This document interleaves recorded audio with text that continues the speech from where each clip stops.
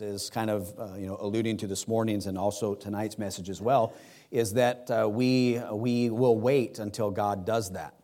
And what I mean is that we can't wait for a burden for souls to go soul winning.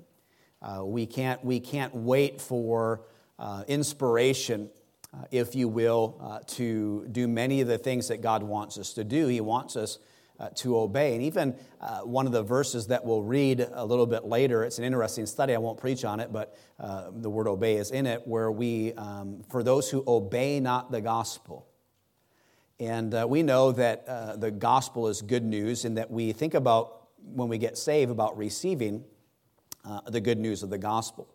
But the Bible is very clear, talking about the judgment that comes to those that obey not the gospel of the Lord Jesus Christ. And so I'll briefly mention that, but God wants us to obey. He needs us to obey.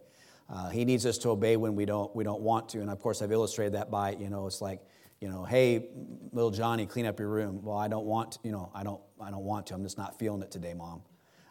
It's just, I don't want to clean my room until I'm like totally into it. And that wouldn't jive with your kids, and it doesn't jive with his kids either. We have to obey him as he, of course, leads and directs in our life.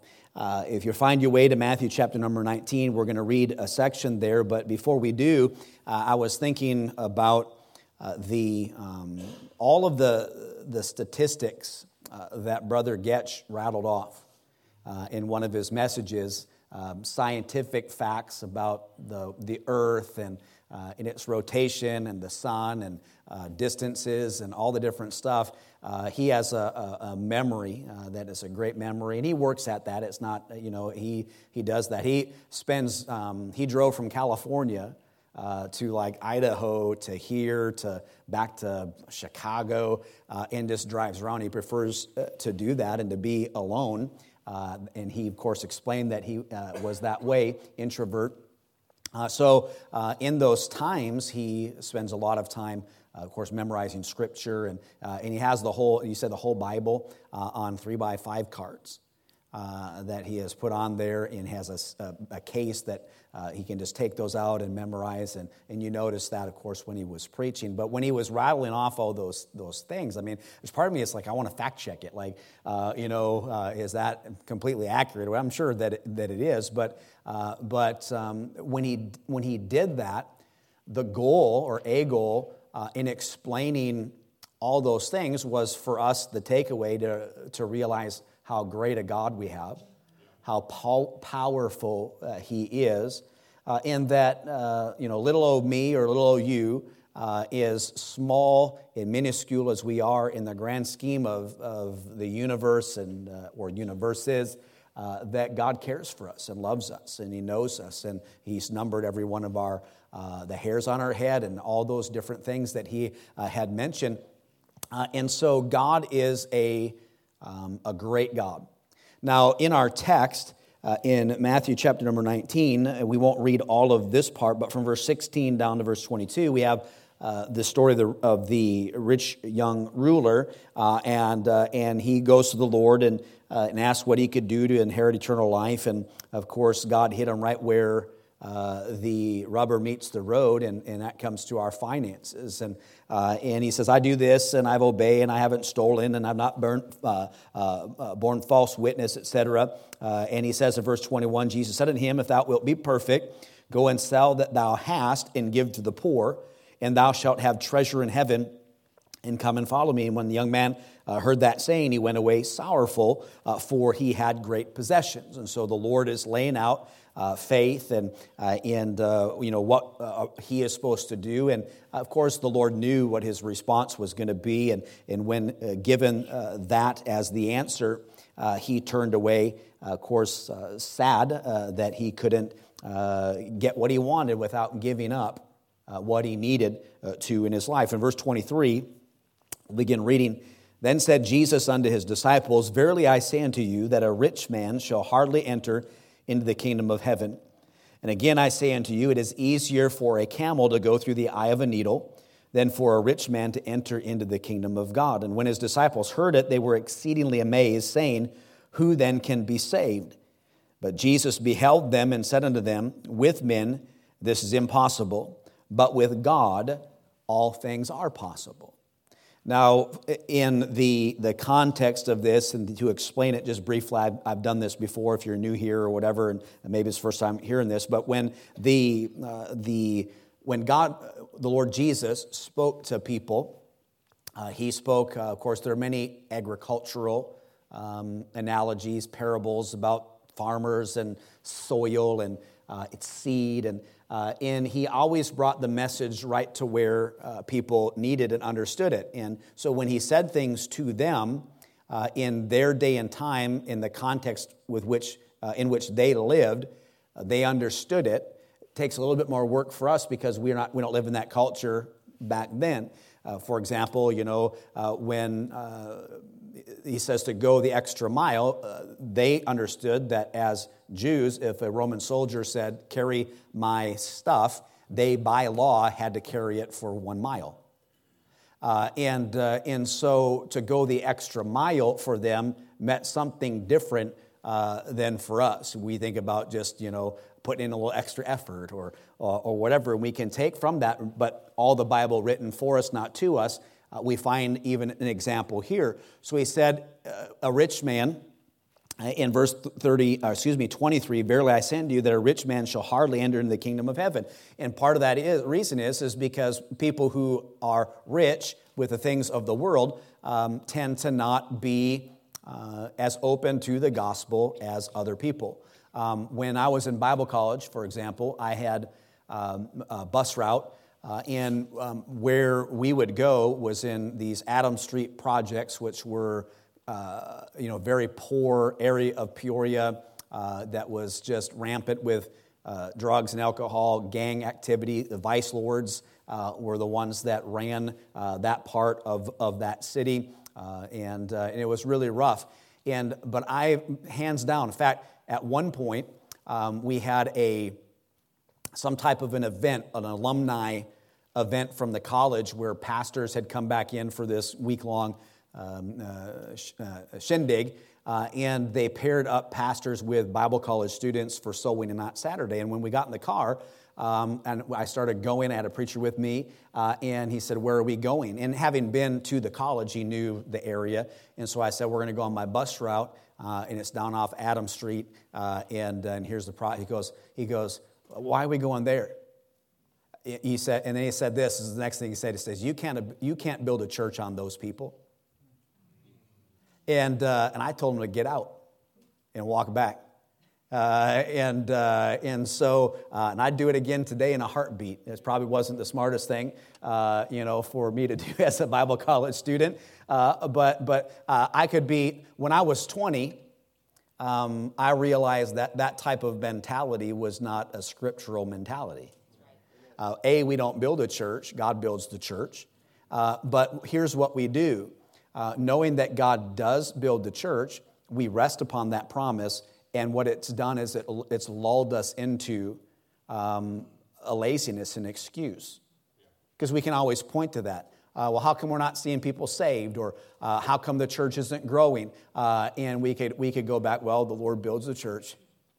I just got to be faithful to preach the Word of God and get in the pulpit and be right with God and have faith and just be faithful to the Lord.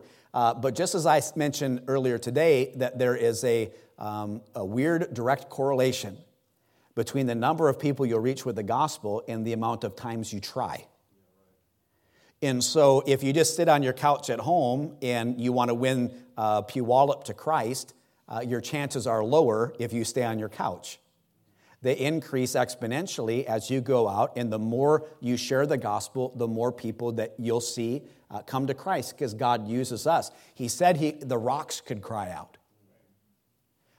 But He has chosen to use you and I to spread the gospel, the good news, to the people where we live. And so God's placed us here in a church body, fitly joined together, part of God's grand scheme and for our lives as a church, and the Great Commission is to reach people. You just it's not the will of God, the plan of God for you, anyone in our church, to just work a job and throw money, tithes, missions, or whatever at the ministry for somebody else to reach people.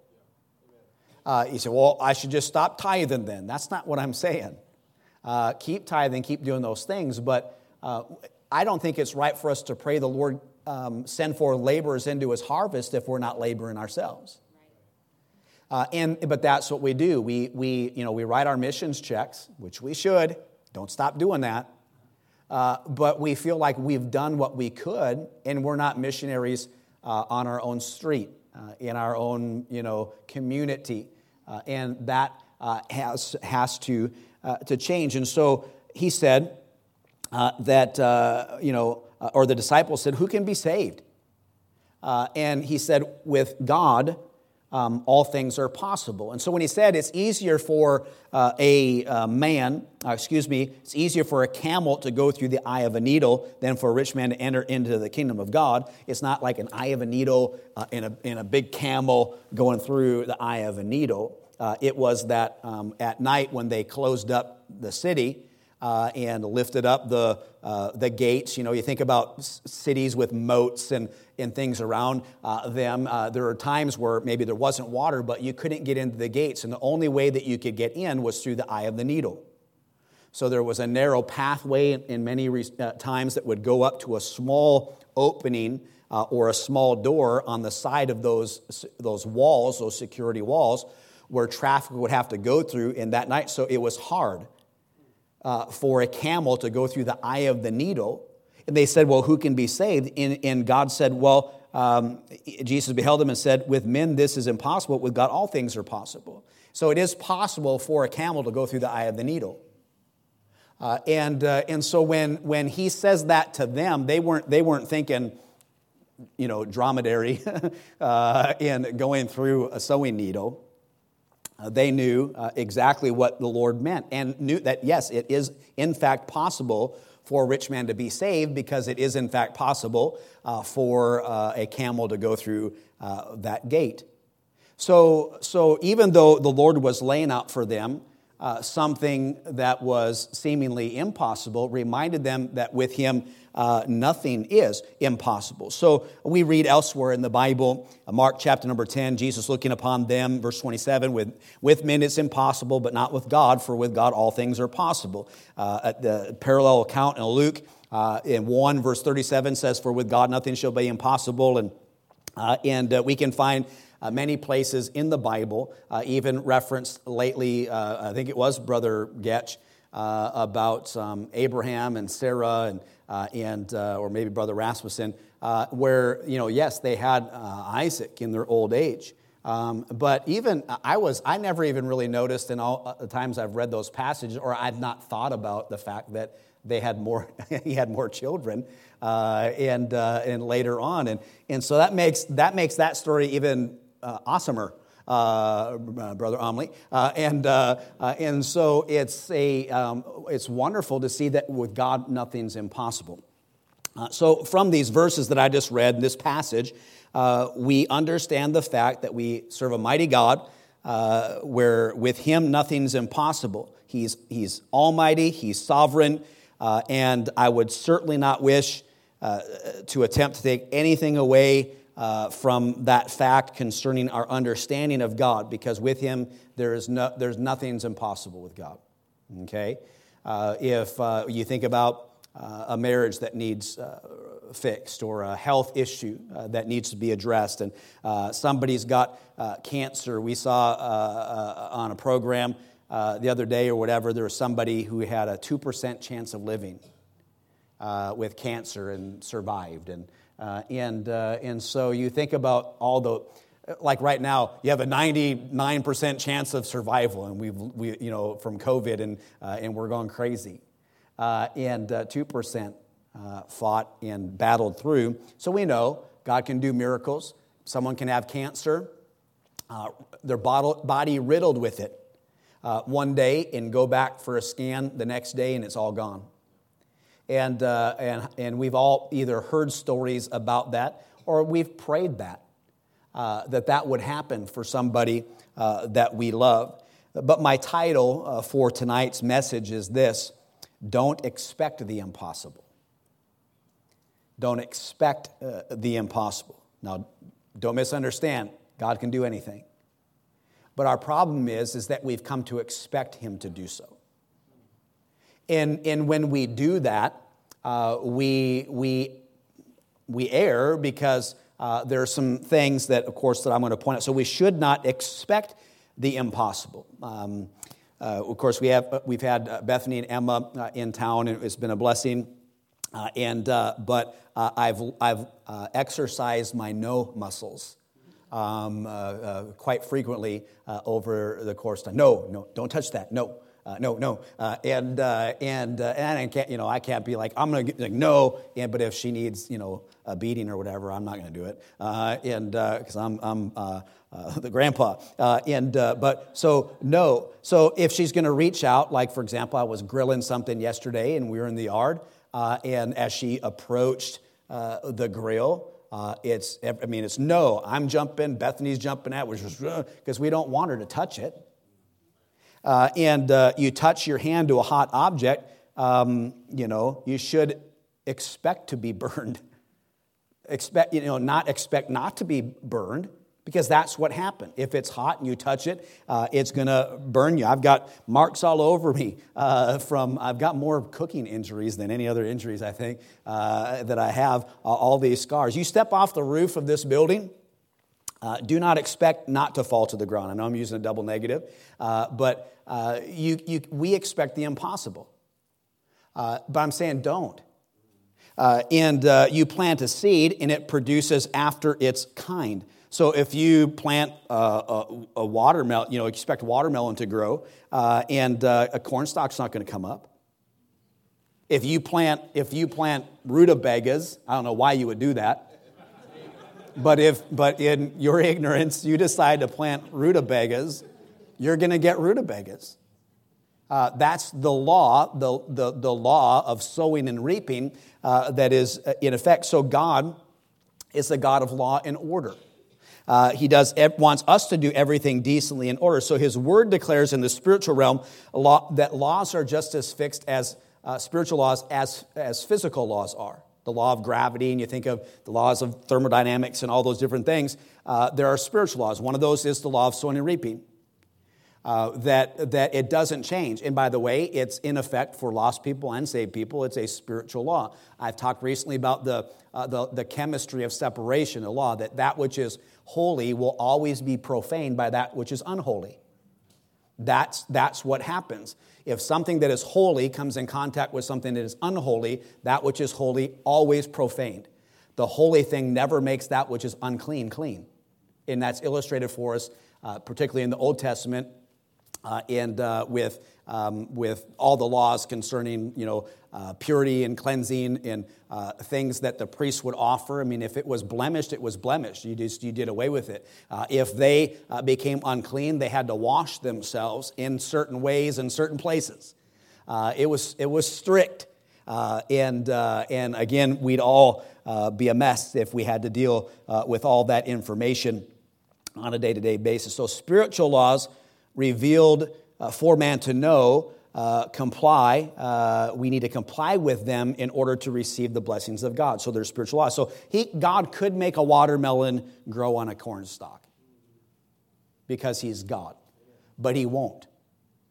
Because He has set in place a law, and that's what He goes by. He doesn't go against His own word. He doesn't go against his, we used to call it bookstore theology, where we talk about all these ifs and, could God do this? And could He make a rock so big that He couldn't pick it up? Or, all those crazy little things as we are waxing philosophically. But as long as His laws are in effect, it is impossible for Him to go against those laws. So God has chosen to work within the limits that He alone has set in place. And an example of those limits are some of the things that Brother Getch had said, with rotation, et cetera. And that stuff's fascinating to me because, if the earth rotated, faster, or slower. I mean, that's big stuff. And I like how one guy put it. They say, well, the earth is slowing, the earth, it's slowing at a certain rate, a measured rate each and every year. And so if you believe in an old earth like millions of years, if you just go back like 10,000 years, it had been spinning so fast, everything would have been flying off of it. So all that stuff is interesting, illustrating a powerful God. But he set those things in place. And he did it by speaking a word. All of that order and all of that, the majesty of space and all of that, God chooses to work within the limits that he has set. So once again, the message in this is do not expect the impossible. But God can do the impossible, but I'm saying don't expect. So what do I mean by that? Well, I think number one, I think sinners, people, often expect the impossible when it comes to God. Some expect to be saved by some mysterious act of God. The man upstairs, there's a higher being that perhaps at one point, I may go to heaven, I hope so, and they just think it's just, there's no rhyme or reason to anything that God does. They don't know if God is who he is, where he is, what he does. Is he male? Is he female? And we got all kinds of crazy stuff. I was just talking to somebody the other day about the gender-neutral Bibles and how they've changed all that stuff. And it's been happening like systematically over time with things like the NIV and other types of versions. But now it's like full on. They have like in 2011, I believe, the New International Version came out with a completely gender-neutral Bible. It's nonsense, of course, obviously, but that's the day that we live. There's so much skepticism, so people think, that they're going to get to heaven some way, some mysterious thing. You can't know, Pastor Reno, you can't know for sure if your way is the right way. But there's only one way to be saved. And we know that to be by grace through faith from Ephesians chapter number 2, verse number 8. From grace are you saved through faith, that not of yourselves. It's a gift of God. Of course, not of works, lest any man should boast. We need to believe the word of God concerning Jesus as our Savior. With the heart man believeth unto righteousness, and with the mouth confession is made unto salvation. For whosoever shall call upon the name of the Lord shall be saved. God is no respecter of persons. And what he's done for me, he's done for everyone. That's why when he says that he's not willing that any should perish, and when I say he loves everybody, into that the fact that he wants them, he said not everybody are God's children. If you're not saved, you're under condemnation. And because a person who's not saved is under condemnation, it is our responsibility to tell them that they are. Not because we are better than them, not because we want to hurt their feelings or whatever, but here's the thing: when I tell somebody, give somebody the gospel, and I talk about sin and what sin has done and how sin needs to be paid for, if they're getting mad at me for condemning them, I know I'm on the right track. They just don't understand the difference between Holy Spirit conviction and getting mad at the messenger. Who is delivering that news to them. But I'd much rather have somebody like arguing with me about, me condemning them than somebody just, hey, you know what, thank you, but no thank you. I've got something on the stove and I got kids and, whatever. And there's all the time the body language. You're halfway in, they're looking over their shoulder. They're just like leaning the other way. And so I've even at times I've said, you're giving me every body language thing you want me to go. And I've noticed it. And that usually goes over like a lead balloon. But I would much rather have somebody like, so what you're telling me is that I'm a sinner and I'm going to go to hell? That's exactly what I'm telling you. But here's the good news. There's good news because there's bad news. And Jesus has provided payment for your sin. And when you get to that point with somebody, most of the time, especially if God's in it, things turn. and because you can talk about what God has done for them.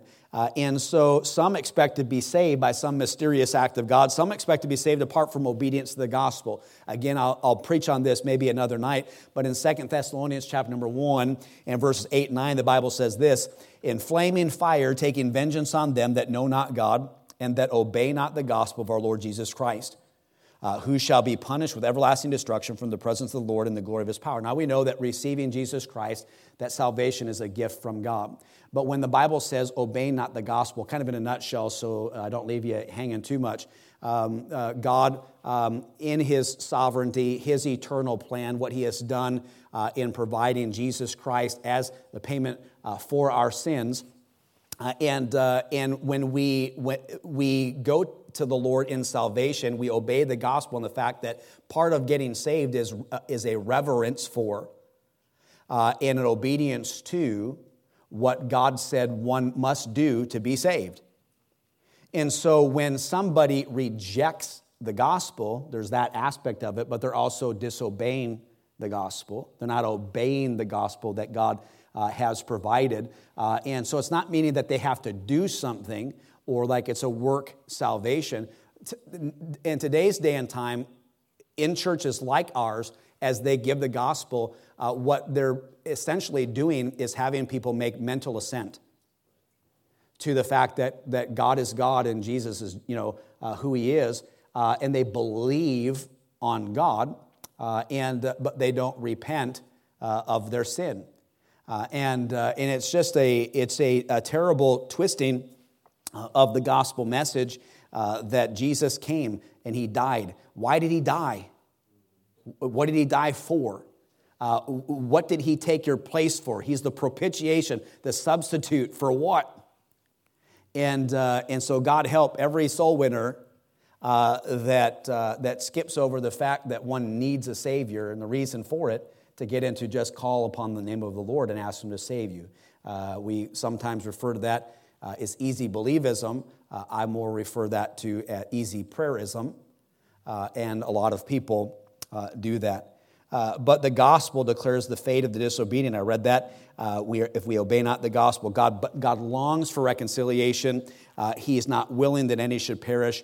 Some think that they're not going to give an account for their life and for the things that they've done, but the Word of God makes it clear that we will all appear before the judgment seat of Christ. So the question for people is, do they have their sins been covered by the atoning blood of Jesus Christ? And the wages of sin is death, but the gift of God is eternal life through Jesus Christ our Lord. There are people who expect the impossible. I know that's what the Bible says, but I've been a Catholic for 30 years. You're expecting to go to heaven on the impossible because you can't get there through any other means except Jesus Christ.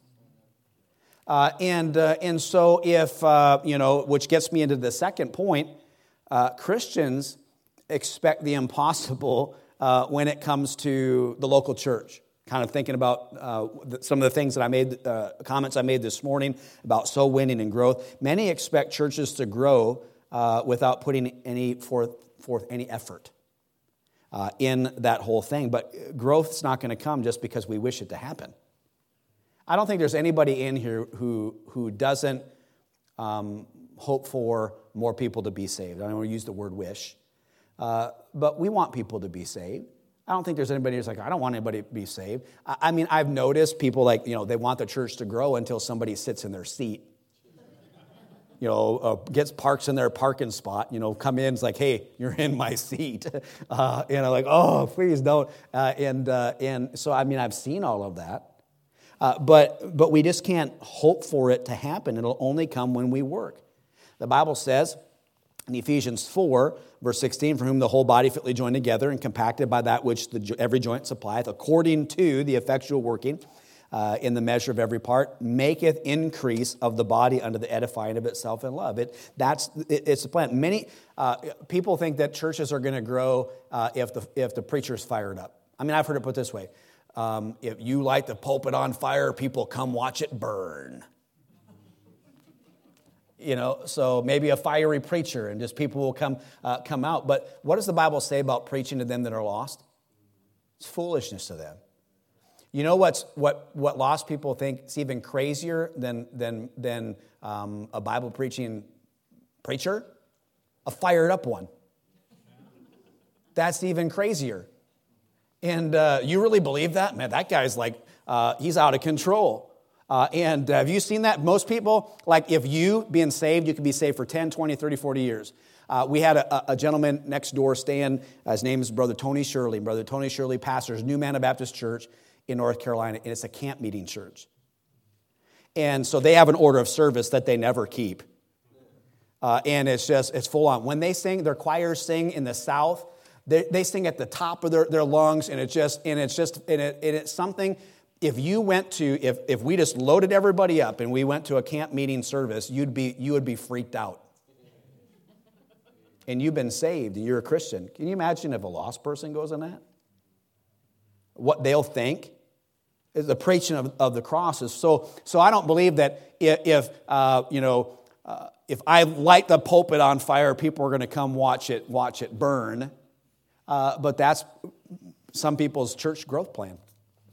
And we just need a fired up preacher or a great music program or an exciting youth ministry or beautiful facilities. And not that any of those things are bad, but like say we had visitors today. Every Sunday we have somebody that shows up here that they're not a member here. And I never ask them, so what are you looking for in a church? Because I really don't care. I just really don't. Because that's not what things are. That's not what it's all about. The consumer-based church. I want to say, okay, this is our church. What do you bring into the table? What are your gifts? You know what tithing is, right? Those are the questions that I want to throw out there. What are you going to do? I've said this. You know what? Church has got enough people sitting doing nothing. I don't want one more. They're like, what? You don't want me to come? No, I don't want you to come and sit. Somebody's already got that job. So it's not about those types of things, but growth is the result of God's people being obedient to the truth. But too many expect interest to grow without doing anything. They expect attendance to increase without inviting people and encouraging other people to come.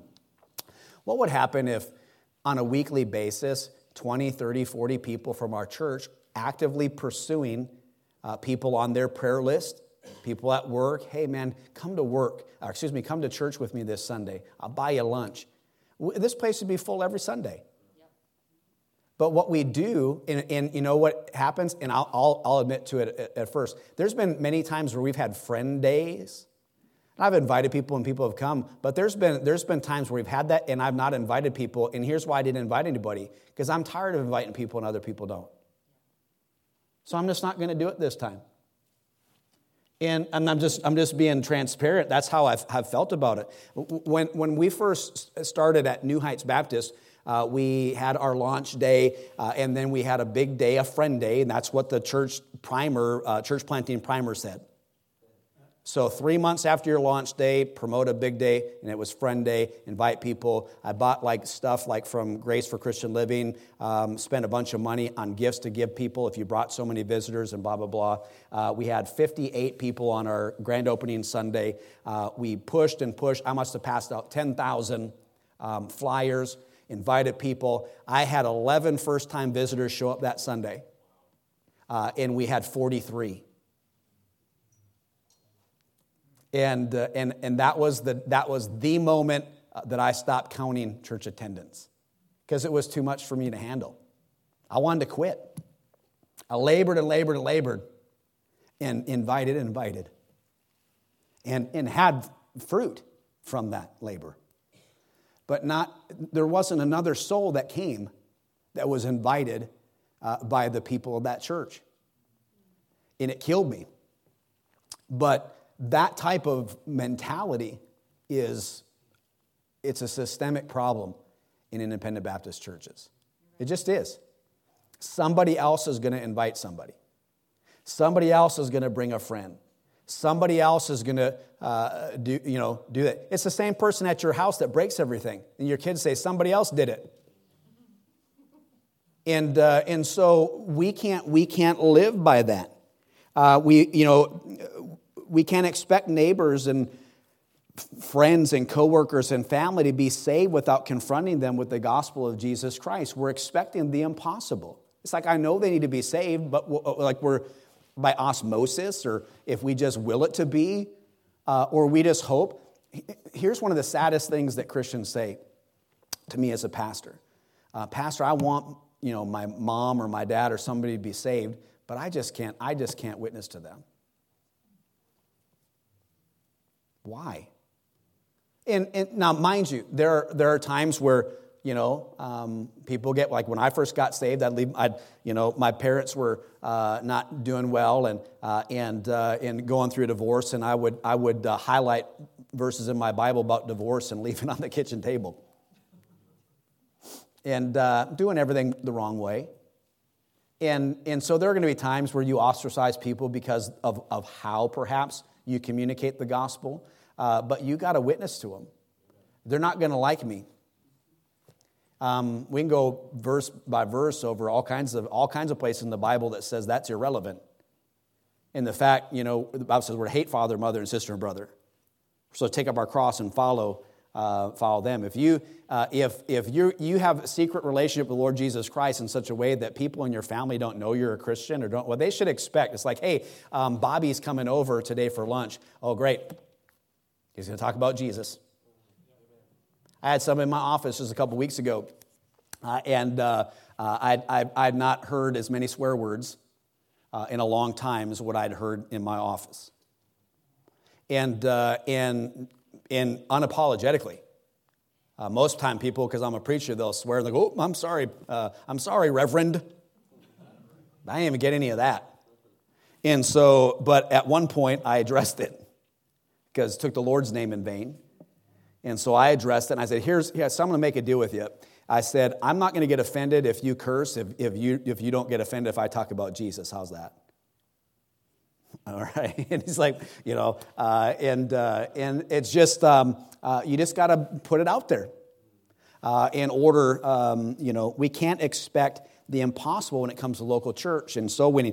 And then individuals, lastly, I think Christians just often expect the impossible with God. They expect to be strong spiritually, to be able to overcome temptation and just kind of, I think I can through their difficulties without applying the principle of God's word in their lives. They're expecting God to do the impossible. If we fail to take the sword of the Spirit, which is the word of God, we're going to have a difficult time fighting spiritual battles. If we neglect to pray, Ephesians 6, verse 18, then we're going to have a difficult time overcoming temptation. If we fail to put on the whole armor of God, the Bible says we're going to be unable to stand. Faith must be based on knowledge from God's word. So people expect to grow spiritually without exercising the disciplines that will get them stronger. There's a preacher in California. I preach for them, and they, everybody on their staff, they go to CrossFit and whatever. He's like, some of you know him, is Brother Chris Chadwick. And so Brother Chris Chadwick, he's like, 6-something, whatever, and he's big. He's a big guy, and he's a power lifter. And so he's just like, that's just how he is. He's just big and strong, whatever. And I watched him on Twitter a couple weeks ago. He's in the gym, and he did one of the things that they do. It's like 40-some inches, like 47 inches up onto a platform with his. It was impressive. And but the reason that he can do that is because he does it all the time. He's working out. He's increasing in strength and different stuff, and that's just how you do it. If you don't, the saying is, you don't use it, you lose it. Your muscles atrophy, and so it's important for us to do that. So if you want to get stronger, you have to lift and to do those things. And spiritually speaking, we expect to be spiritual giants. Without reading our Bible, without praying, we're just like coasting through, and we struggle. It's no wonder we can't get victory, because we're expecting the impossible. We throw verses back at God like He meant, His grace is sufficient. Like we don't have to confess anything or even try. God knows. God's got this. No, he does, yes, but you got to do your part. You know, if you got some type of sin, whether it's whatever, in the eyes of God, sin is sin, but in our eyes, some sins are worse than others. And you just, you can't just will it away. You can't just say, God, would you take away my desire to do A, B, C, whatever? Just take it away. I'm tired of it. I don't want to do it. What God says is, no, you put your body under subjection. That's the principle. And then I'll give you grace to deal with it in strength and power. It's not just, take it away. I've been trying to quit smoking for 30 years, and God hasn't taken my desire to smoke away. Guess what? He ain't gonna. You just got to stop.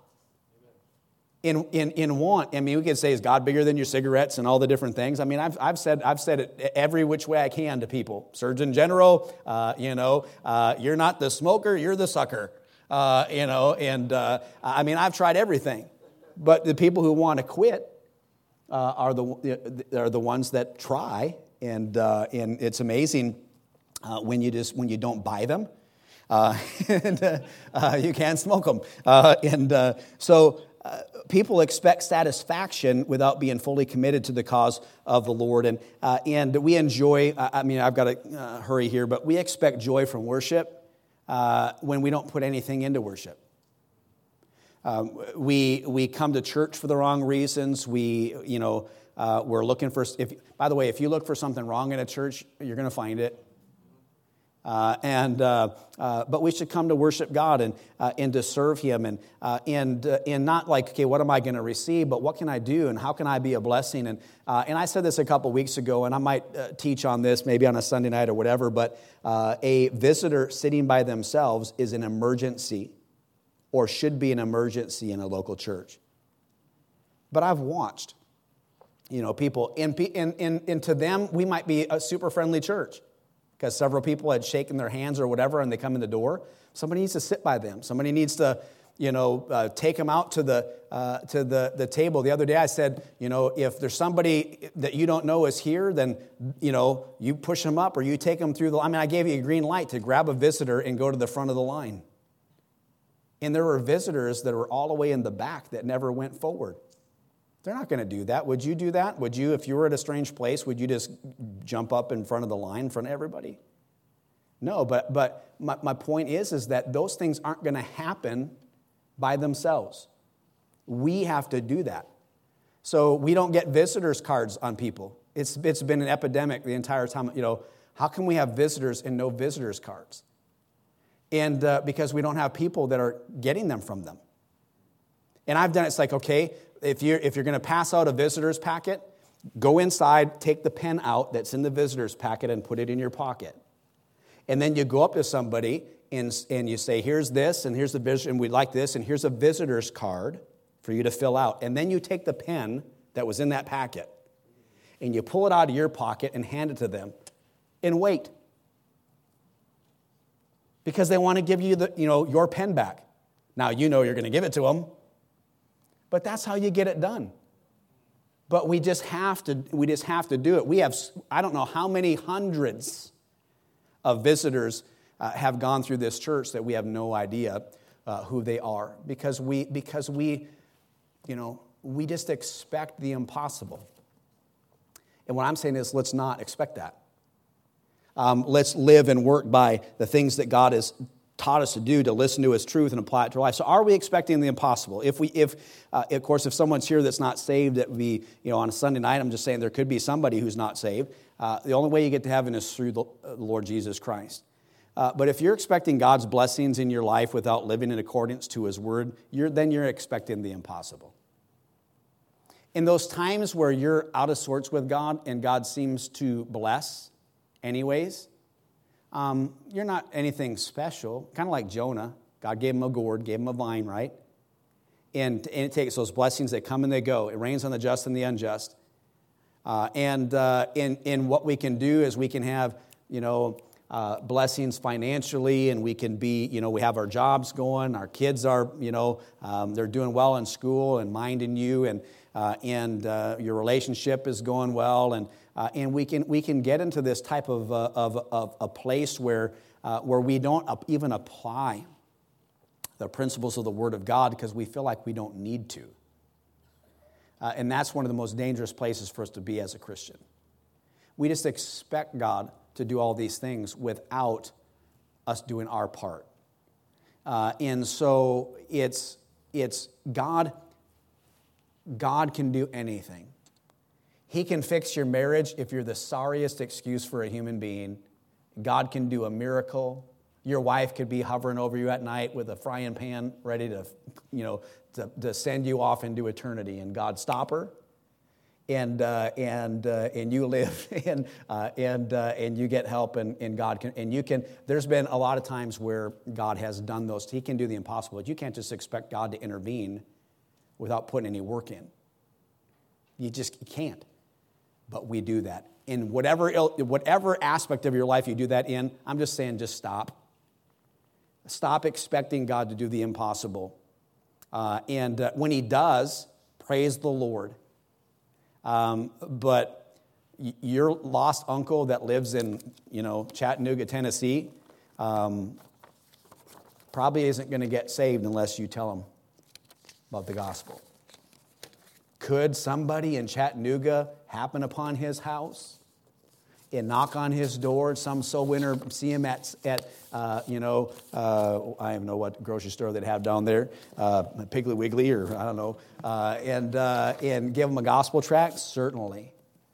But wouldn't it just be kind of easier for you to pick up the phone and call him?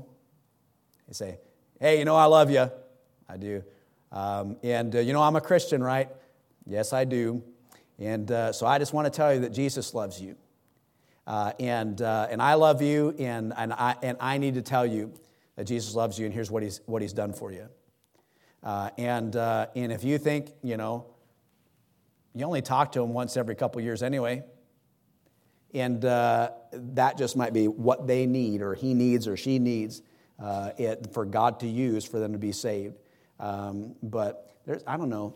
I don't know the heart and the mind of God, and He's not willing. But I know that we're stubborn. And it could be